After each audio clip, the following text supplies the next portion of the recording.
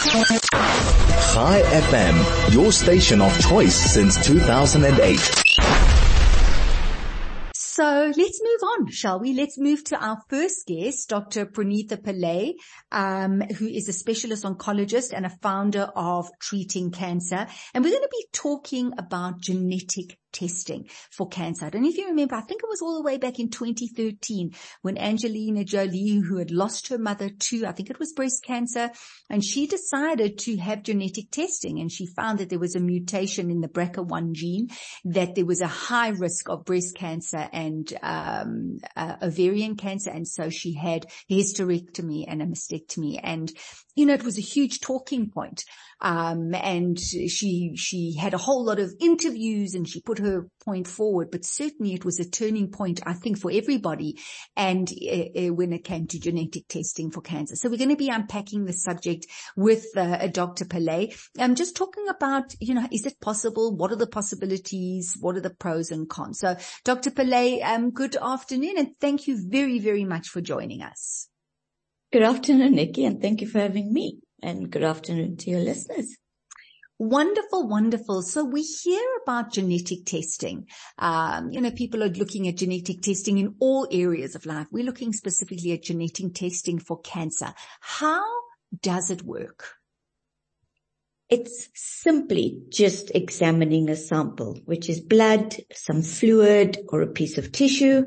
And we're looking for some genetic marker, whether there's a presence of it or in fact the absence of it, that will help to tell us something about the disease. And it's sort of either before you get sick or, when you do get sick. And so the one is to diagnose. So we use it, which is, so you have fallen ill and now we want to see if it's due to a genetic cancer. The other one is that, we think we know you're predisposed, maybe a family member, and then we would want to test to predict, are you a carrier? Maybe you have a disposition. Could you pass it on to your children? And so it's before you become ill, what can we do to predict? And the other one is actually, we don't know, are you predisposed at all? And you're not ill, but can we sort of in some way make a risk prediction?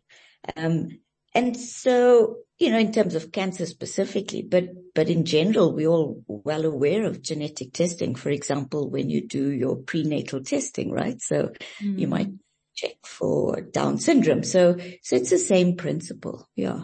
I hear you. So interesting, Dr. Pillay. So let's look at how specific it is. You talk about looking for a marker, and you're saying, it's like a simple little blood test. It's a nothing.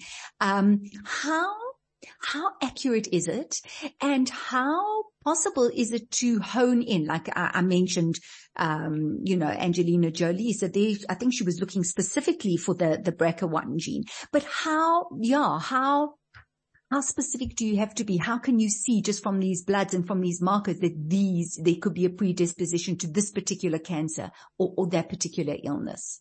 Right. So, the key principle is, what is it, right? What are we actually checking for?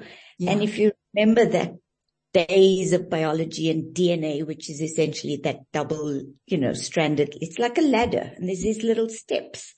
And each step is quite unique, and all you need is just for one little thing to change. So instead of the A meeting a T, it doesn't. It's two T's.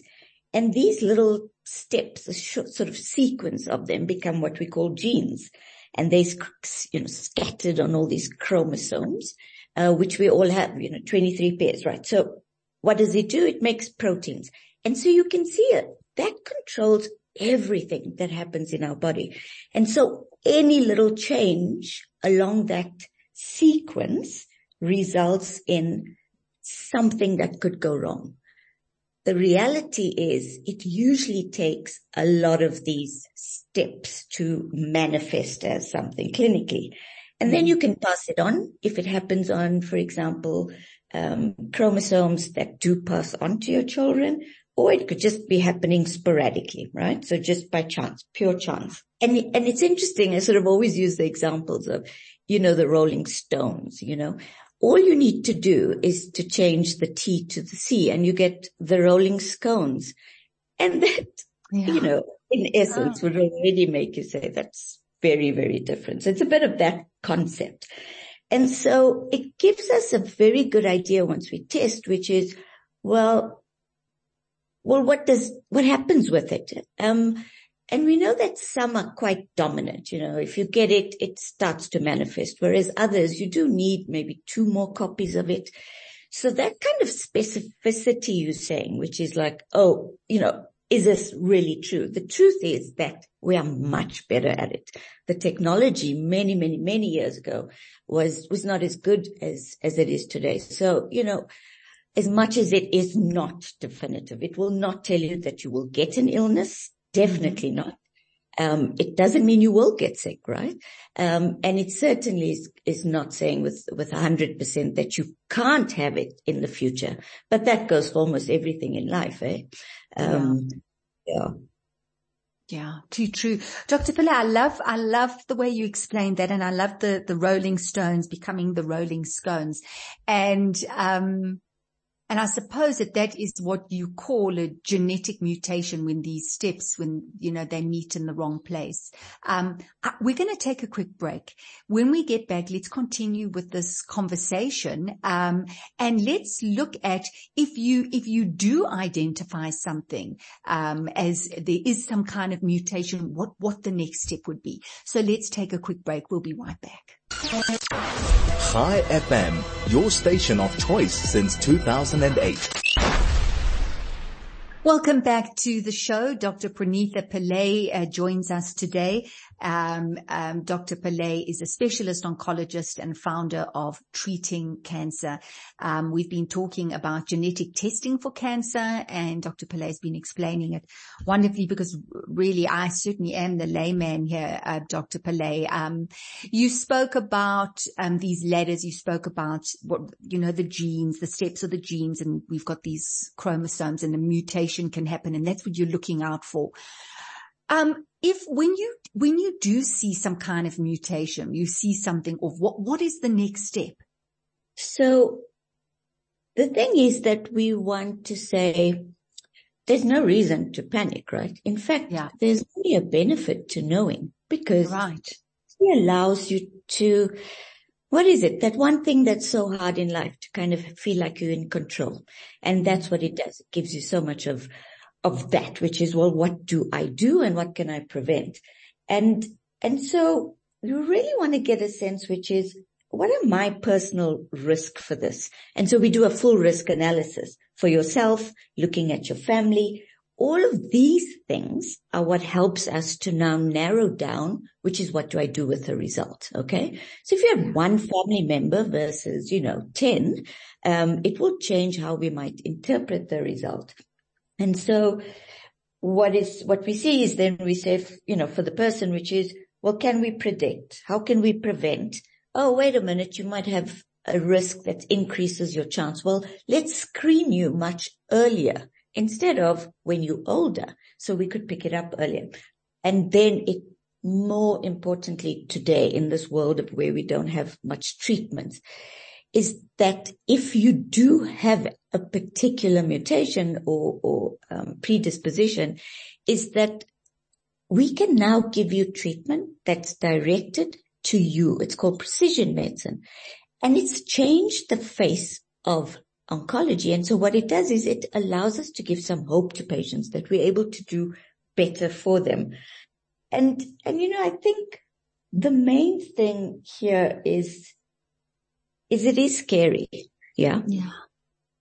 But you really want to have a sense of who this person is. What matters to them? Can I pass it on to my children? Can I actually catch something earlier? And I can live longer, And one of the things about genetic screening is that it's kind of the gift you give your children, their children, and their children. Mm-hmm. And that's why, despite it might feeling, overwhelming, and why should I know anyway? the benefit of it is remarkable. But I think, we shouldn't underestimate that the uncertainty and questions that you have. And that's why it's so critical that, just ask. Just ask. Don't be afraid to ask anybody actually for who you might meet in your GP or your nurse in a hospital, your social worker, or ask to see somebody who could help you. And they are specifically called genetic counselors, and they're amazing, absolutely amazing.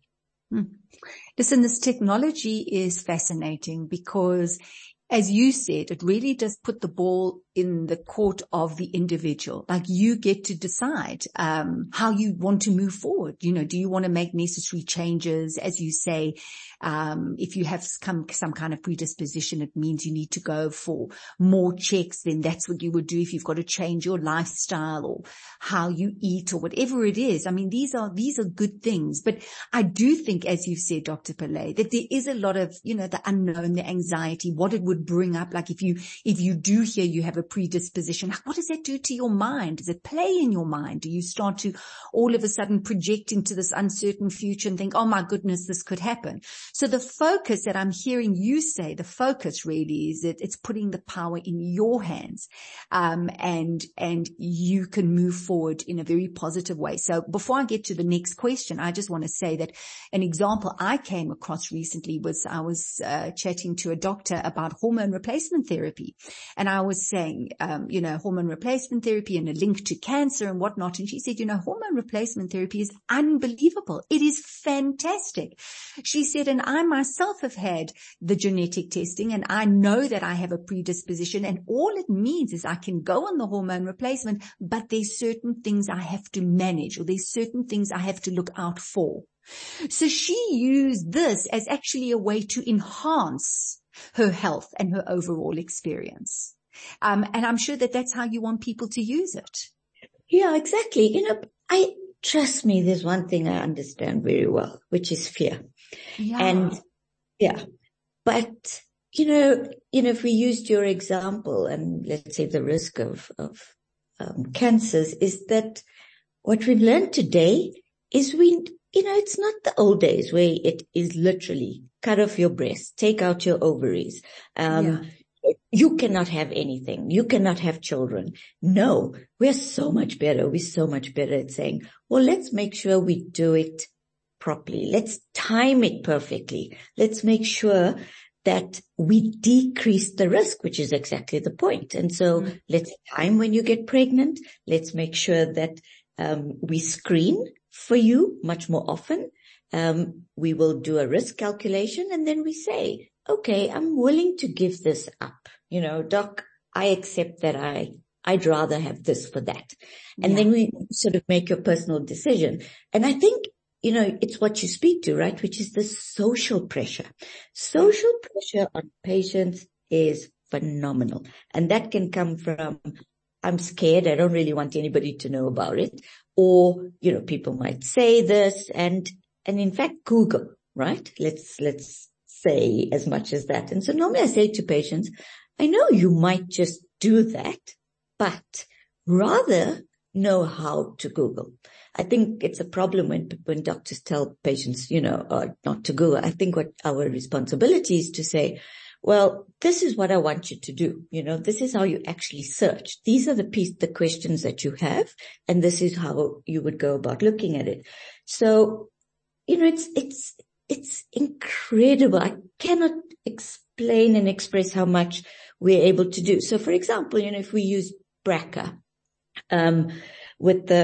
historically, it's breast cancer. Then we learned that there's two types, and that it's ovarian cancer as well.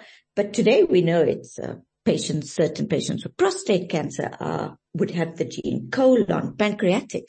And so it's much broader than just you and maybe one cancer, right? And so we are able to say, just inform yourself, make sure that I guess it's almost asking that if I could have done something, would I have taken the chance? Yeah. And not missed the opportunity. But at the same time, you always have the right to not do something, but you must be informed. Yeah. Yeah, and absolutely. Yeah. So I think that when we make it too simple, and when we sort of dictate, that's not how we can help. How we can help is make sure that we say, well, what can we do for you? Right.